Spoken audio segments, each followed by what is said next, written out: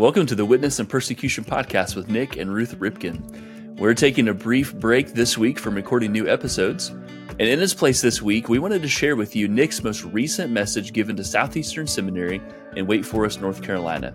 We pray that it blesses, challenges, and encourages you to live out the Great Commission across the street and across the ocean. If you'd like to learn more about our podcast, including our ministry, Nick Ripken Ministries, we invite you to visit us at www.nickripken.com. Thanks for being with us. We hope you enjoy this message. Good morning. I've prayed over this opportunity. Really have a desire to communicate to you well what God might have in store for you and ask of you.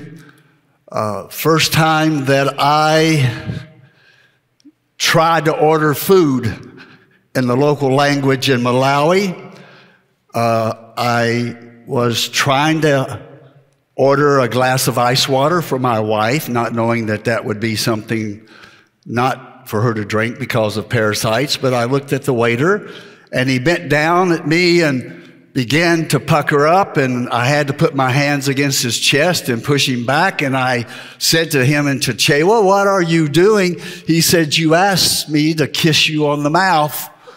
And he was about to offer that up, though it wasn't on the menu. Now, I wish to the depths of my heart that was the worst language mistake that I made. But if I told you the worst ones that I've made, I would never be allowed back on the campus again. Now, it's taken me 37 years to prepare this message. And that gives me about a minute a year. So we're going to squeeze that in. And I'm going to share with you a lot of biblical narrative that you are so familiar with. But you know what I've prayed over this convocation this morning? Knowing where, when I sit before students from Bible colleges and seminaries, where the vast majority of you will end up ministering to those who are Christians or marginal Christians.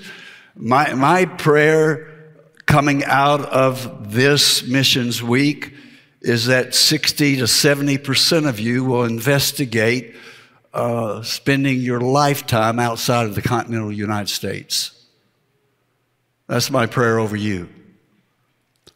Because it's not about your needs, it's about the needs of the nations. Now, you know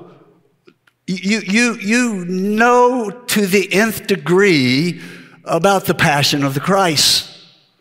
You can quote it. You can tell the story. You can do it across the street. You can do it across the oceans. You know it's a story that you can retell in your sleep. You know the story. But often because you know the story so well, you want to discuss it. You want to break it down into its component pieces.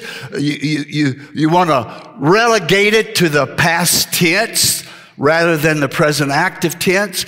And what you do, even with the passion of the Christ, it's something that you study.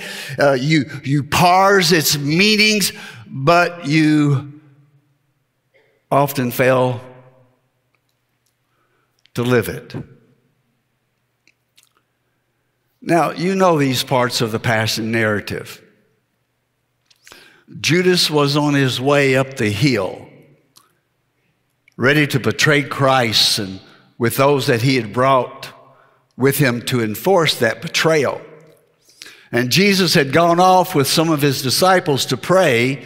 And even though as Judas is coming up that mountain with his fellow conspirators, that Jesus asked them to go with him and pray in this time of great need, and they fell asleep. They were so comfortable in being with him, and they were so comfortable watching him do the miraculous things that he did that had become commonplace to them. And so rather than doing the battle of prayer with him in his darkest hour, they fell asleep and weren't with him when he needed them the most. And here he is, he falls on his face in Matthew 26:39. It says that he goes on a little bit further. He fell on his face to the ground, and as we know about Jesus, he's completely human and he's completely divine, and his human nature took over, and he said to God, God, I don't want to do this. Let this cup pass. What a strange statement. He had told his disciples for years, this is exactly what's going to happen. This is how the Son of Man is going to be offered up. Here's how he's going to be crucified, how he's going to rise on the third day. But now that he's facing it, he says that human part of him says, I don't want to do this. Let this cup pass, just like John the Baptist. His back's against the wall. The sword is being sharpened. And he sends his disciples to ask in Matthew 11 just the dumbest question that John the Baptist probably ever asked. The one that prepared the way for the Christ, he asked of Jesus, are you the Messiah? Or do we wait for someone else? Ruth and I have sat with over 650 believers in persecution. After watching 150 Somalis, all but 4 of them were killed simply because they were followers of Christ. And in those 650 interviews, those who remained faithful in their faith, when their back's against the wall, they're saying goodbye to families. They know they're not going to see them again. They know that the end is near. The one thing they always want to know from you, if you are there, am I dying for the right reason? Is my body being broken for the right reasons? You see, you can look at this passion narrative. You can look at Hebrews chapter 11, and when you study it as a Bible, as an old book, authoritative book, a book that's inerrant, infallible. Do you know that evil has no problem with you saying all of that, as long as you continue the statement saying, this is a clear, authoritative, inerrant word of God. It's a record of what God used to do. And as long as you put it in past tense,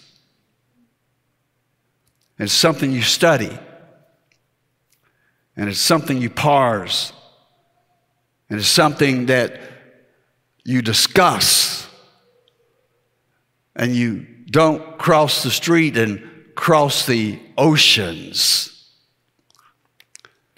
The amount of threat to evil remains very minimal. But then his human nature was buried in that divine nature, when just as he breathed out, Father, let this cup pass, he said, but not my will, but your will be done. This is the Son of God on trial for his life. You know what he'd had to listen to? He'd had to listen to the top religious leaders of his time as he stood before the judgment seat of Pilate and Herod. And as the religious leaders of the temple were asked, shall we not release to you your God? They cried out in response that they have no God but Caesar. And if there ever was a time that the church in America needs to hear that we are not to be partners with governments of this world, we are to be witnessers to the governments of this world, from the lowest, meanest person, drug addicted in the streets of Louisville, to the heights of governments of the world. They are to know who you are in Christ before they hear anything else from you. And Jesus hears them say that we have no God but Caesar, beaten, stripped, weary beyond human strength. They had so tore his human body down that they had to get somebody to carry his cross to Calvary. And there they nailed him to it.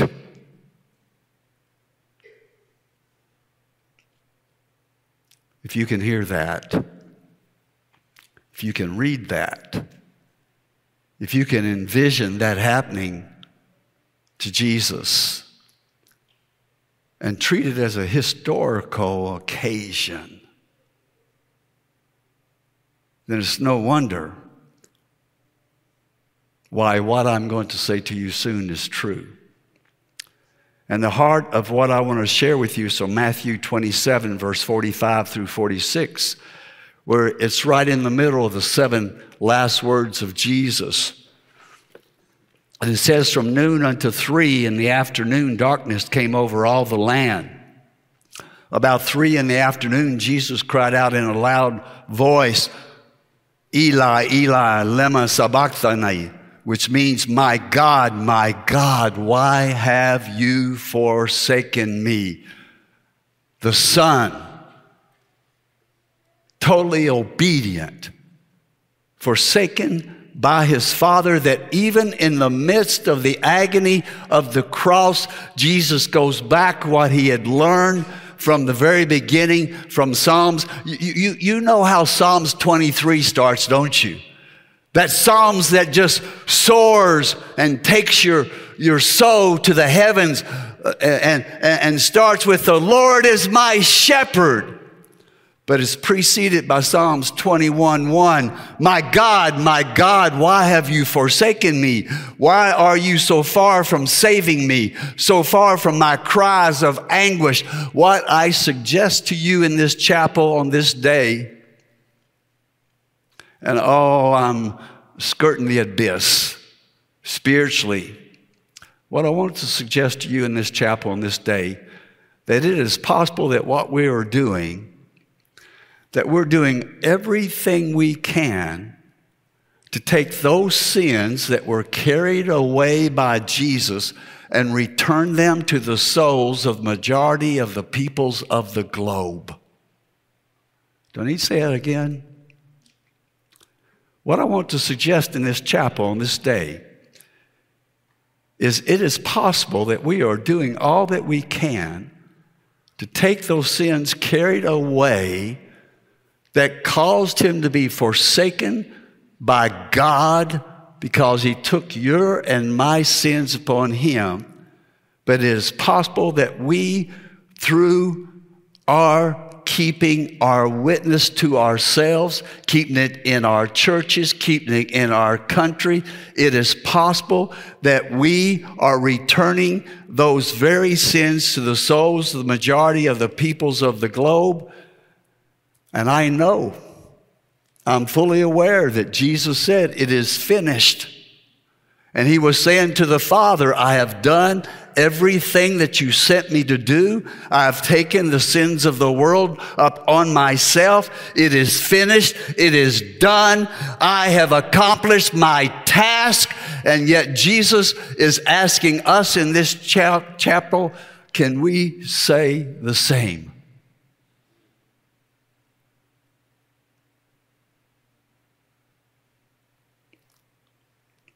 What was finished? His work, his sacrifice, his availability, his atonement for sin. That was his work. Has it become our work? He had taken the sins of the world upon himself, yet how many souls in our world? How many souls in my world? How many souls in your current world have grasped this eternity-altering truth that Jesus has already taken upon himself the forgiveness of their sins, but because they have never heard that truth, their sins are still upon them, and we have not released them from their sins through the grace of Jesus Christ because we've chosen to stay rather than to go, have the sins Jesus paid for with his life returned and inhabit the souls of the majority of the globe's people. The reason why I'm so forceful is because I tried to do this myself. I'm guilty. 4 Somali believers came to me and they said, Dr. Nick, we haven't had Holy Communion for 10 years. You know why? You want to know why? You know why.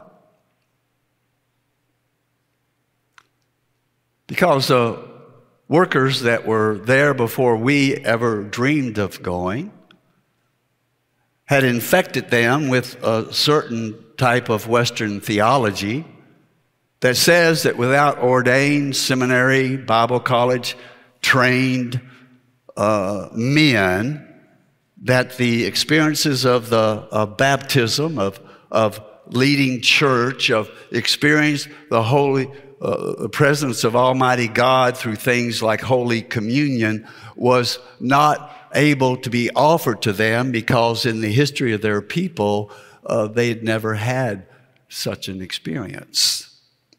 And they said, Dr. Nick, we've got these 2 Dominees, pastors that come from Holland that want to give us Holy Communion that we haven't had for 10 years. We don't know them, but we know you. Will you be with us and make sure that everything is okay? And so I'm sitting in a torn out, bombed out shell of a 3rd floor, 4th floor apartment in Mogadishu, and I can see these 2 pastors sitting on my right at a broken table, and they're serious. They know the environment they're in. They're reading by rote a Eucharistic service, but they're in the moment. And I'm watching them, and as they broke the bread, my eyes are focused on my 4 Somali believing brothers, and as the bread was broken, they shivered as if that was their own bodies. And as the juice was poured into smaller cups to be handed out, they looked at each other, and I just knew because people were being martyred, if not on a daily basis, on a weekly basis in that city at that time. They looked at each other and they said, this is us. This is how we're being poured out. And 2 weeks later, I go to a security briefing every morning at 7 o'clock with the U.S. military, and there's about 100 people in the room, militaries from all over the place, United Nations people, Somali leaders, non-government organization. And once the doors are closed and locked, nobody is supposed to come in, and we're being told where we can go, where we can't go, where there's fighting, where there's no fighting, all those things that they teach you in seminary. You know, how to ride in Humvees and when to duck and what you do when General ID surrounds your feeding site and kills 18 Pakistani Muslim soldiers that gave their life so that 6 Southern Baptist nurses could escape with theirs.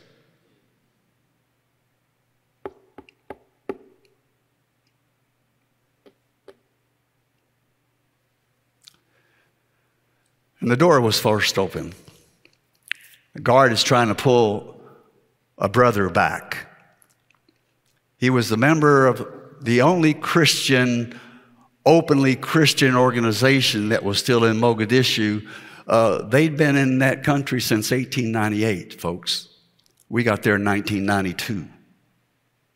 What's wrong with this photograph? And he broke in and he's sobbing.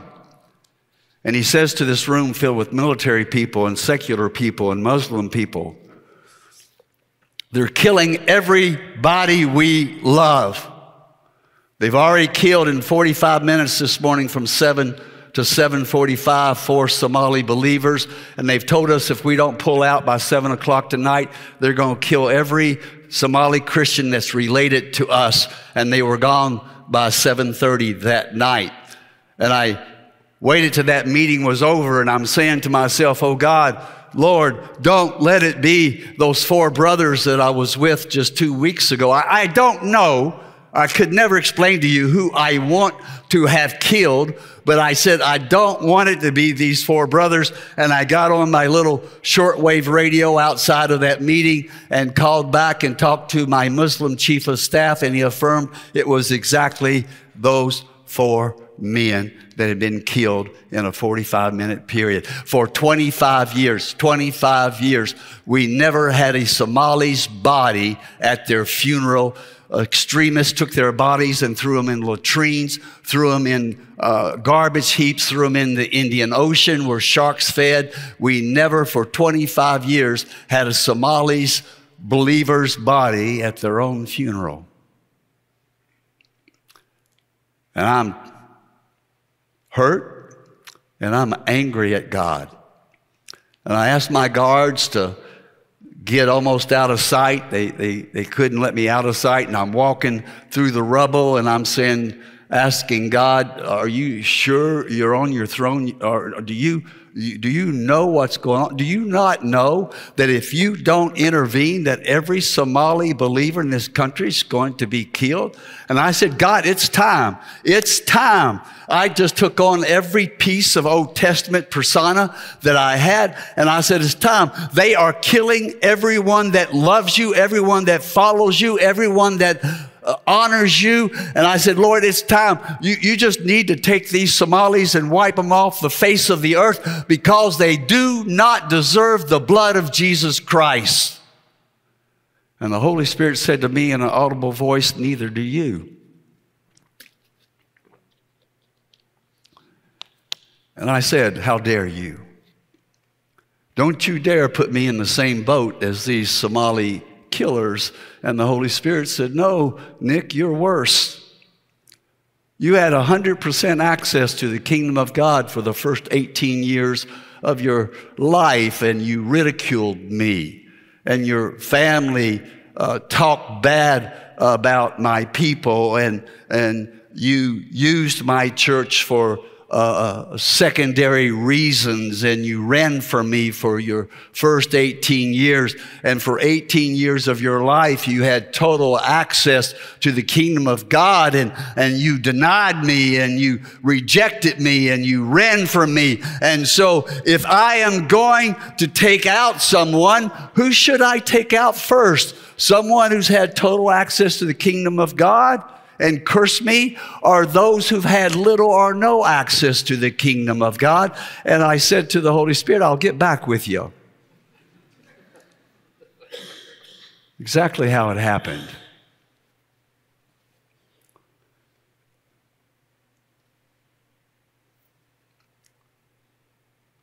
The sins that Jesus had died to finish, the sins that he was forsaken to bear, I tried my best to resurrect those sins and give them once again to the Somali people so that they could die and go straight to hell. There's a story in the Old Testament that my wife and I love, and we mention it often to each other.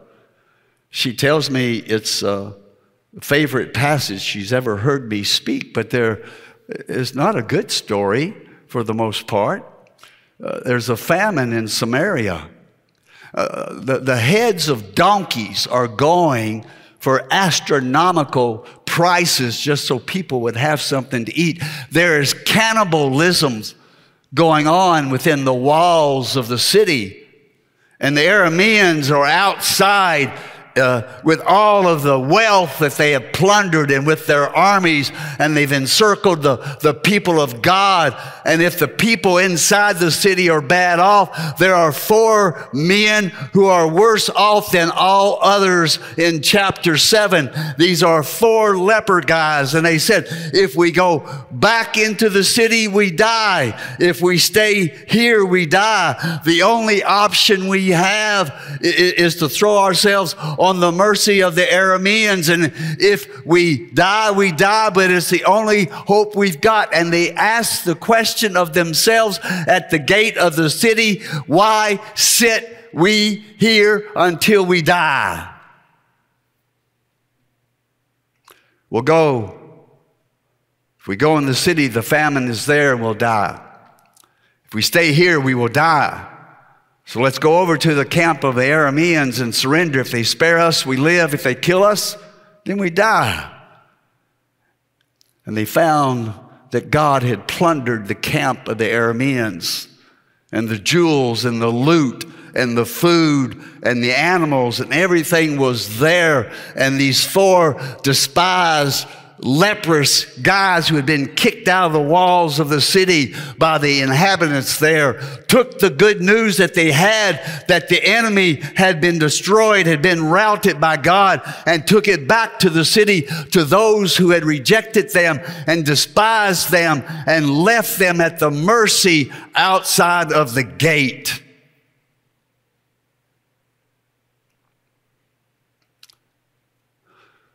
Where are these billions of people, these sin-clothed and sin-inhabited billions in our planet, from snow-covered mountains to the hottest of deserts?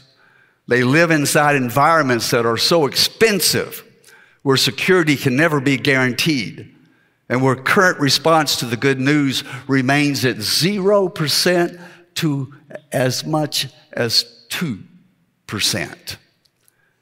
They dwell where denominational identity is a hindrance to the gospel and the good news being heard and accepted. The peoples of the earth cry out in their unforgiven sins, my God, why have you forsaken us? Where any response to Jesus is met with persecution that is punishable unto death, as it says in Revelation 2:10, where the personal cost to Christ carriers, our singles, our couples, our children, and our teens is ghastly high. The peoples of our time and on our earth cry out with their sins unforgiven. And shall we sit here until we die? Asked the 4 lepers. And that question is what I ask of you. When will we connect the potentially forgiven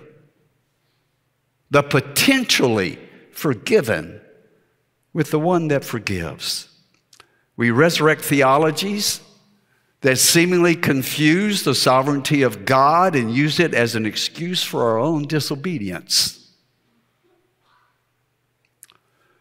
How many unreached and unengaged peoples inhabit the earth? I'm editing a book by doctors of psychology. They can't write anything less than 4 syllables. I have to edit with a dictionary open before me. Now they call the unreached, unengaged frontier peoples, and they say there's 1 billion of them. If you go on to Facebook and you look at what, it's been a few months, but David Platt says the unreached and unengaged number 3.1 to 3.2 billion. Well, that's different from 1 billion. The Joshua Project says that 3,397,084,000 live in unreached environments. They further say that on their website that the 100 largest unreached people groups total 1,868,527,000. The IMB says that 59% of the globe is unreached, totaling $4.6 billion. So Christendom, last night I rechecked, says when we look at those who have absolutely little or no access to gospel, total anywhere from 1 billion to 4.6 billion. You know what that tells us? It tells us we don't know. Tells us we don't know. Why don't we know? Because we're not there. How can we know? in the midst of these billions, whether God is doing a mighty act or whether Satan rules. Whether God has got Abraham on the move, if he's calling Ezekiel out, if he's got Esther going before the king, if he's got Daniel and Shadrach and Meshach standing up, or is there just blanket darkness? We don't know. Ruth and I led a 5-day workshop for some partners who are working in what I would consider the most demonic, locked in spiritually place on the planet. We're a family of 4. When they sing songs to God, they sit with their knees touching one another and they let their mouths move, but they don't let any sound come out, because if their voices are heard singing and it goes through the paper-thin wall of an apartment or out a window, a door of a small house, security police are going to be there before the sun goes down, and 3 generations of your family will be taken to a labor camp because you sing out loud to God. Now, when I ask these people, knowing what I know about that country, how many house churches, how many believers were there? They told me there were 250,000 believers in thousands of house churches, and I knew that's not right, because what I could find was groups of 2 and 3 or 4 in 10 or 12 or 15 places. But for political reasons and for fundraising reasons and for bragging rights, they were talking about 250,000 believers and thousands of house churches. And I knew it wasn't true. It's more propaganda than substance and a fundraising strategy. And as I researched it, I found the exact same statistics in 1951 for that country. And it had just been borrowed and borrowed and handed down and handed down. Folks, what you've got to let don't know be is don't know. And we don't truly know. Why? Because we're not there. Why stay we here until we die? Or the billions of the world die and go into eternity without Jesus? When we are publicizing that there's 1 billion unreached to 4-point-some billion unreached, what that says to us as researchers and those who have a heart for the nations is, we don't know. And we need you to go find out, because we don't know. This day, the peoples of the earth, of our earth, cry out, my God, why have you forsaken us? Why have you left us in our sins? The simple answer is, He hasn't. We have. We have. Oh Lord Jesus, 37 years was a blink of an eye.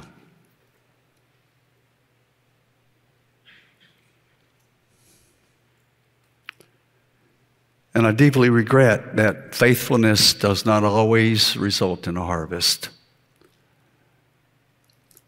But it always results in faithfulness. And now we know for one corner of the earth what we didn't know. And we wonder why we didn't go sooner. Why we didn't share more. Why we didn't take others more often with us.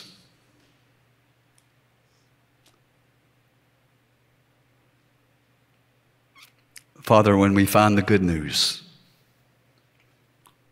let us take it back into the city. Let's take it to our neighbors. And may this be the generation starting in this place on this day that can say authoritatively, This is the spiritual map of our world. And these are the peoples of the planet that have no access to Jesus Christ. These are the ones who have a little. These are the ones that have a lot more. And may this generation be the generation where 73% of all missionaries no longer go to Christian countries alone. Lord, don't let us sit here till we die, because we've discovered life. We've discovered it abundantly. And we have experienced the forgiveness of sins through Jesus Christ our Lord. Amen.